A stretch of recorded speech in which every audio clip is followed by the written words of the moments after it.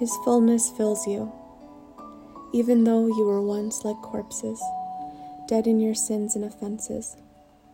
It wasn't that long ago that you lived in the religion, customs, and values of this world, obeying the dark ruler of the earthly realm, who fills the atmosphere with his authority and works diligently in the hearts of those who are disobedient to the truth of God.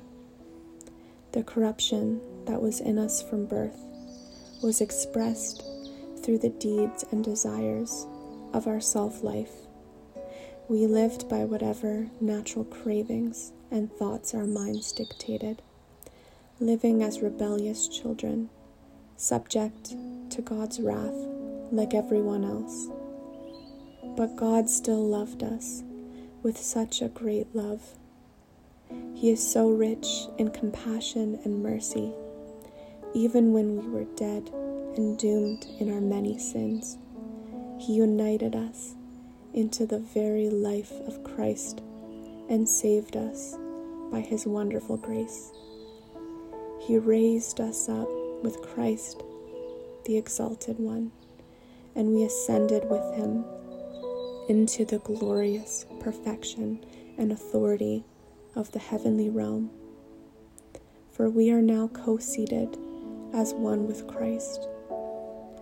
Throughout the coming ages, we will be the visible display of an infinite, limitless riches of His grace and kindness, which was showered upon us in Jesus Christ. For it was only through this wonderful grace that we believed in Him. Nothing we did could ever earn this salvation, for it was the gracious gift from God that brought us to Christ. So no one will ever be able to boast, for salvation is never a reward for good works or human striving. We have become His poetry, a recreated people that will fulfill the destiny He has given each one of us.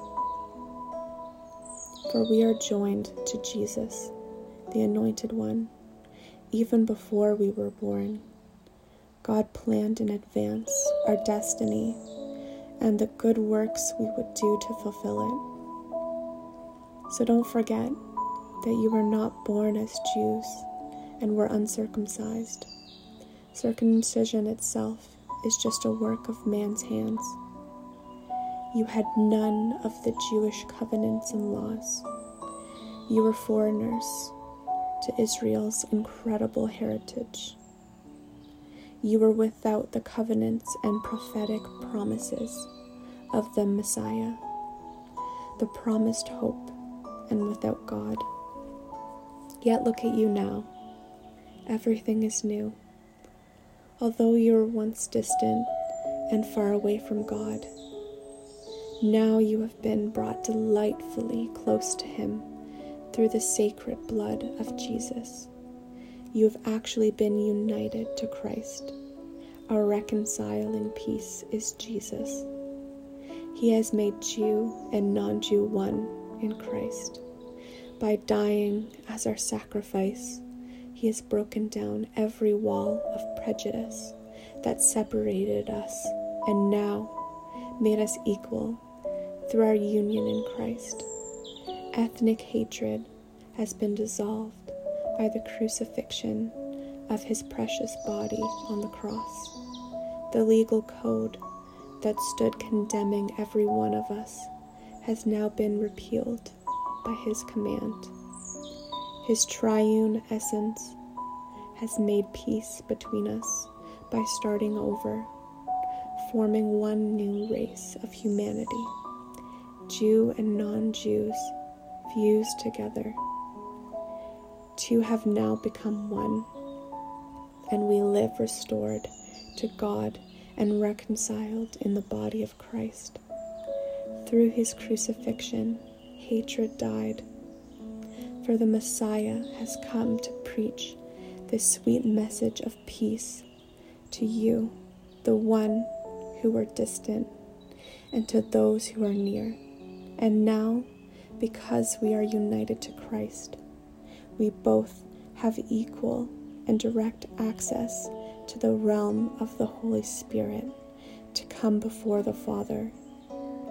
So you are not foreigners or guests, but rather you are the children of the city of the holy ones, with all the rights as family members of the household of God. You are rising like the perfectly fitted stones of the temple, and your lives are being built up together upon the ideal foundation laid by the apostles and prophets. And best of all, you are connected to the head cornerstone of the building, the Anointed One, Jesus Christ Himself. This entire building is under construction and is continuously growing under His supervision until it rises up completed as the holy temple of the Lord Himself. This means that God is transforming each one of you into the Holy of Holies, His dwelling place, through the power of the Holy Spirit living in you.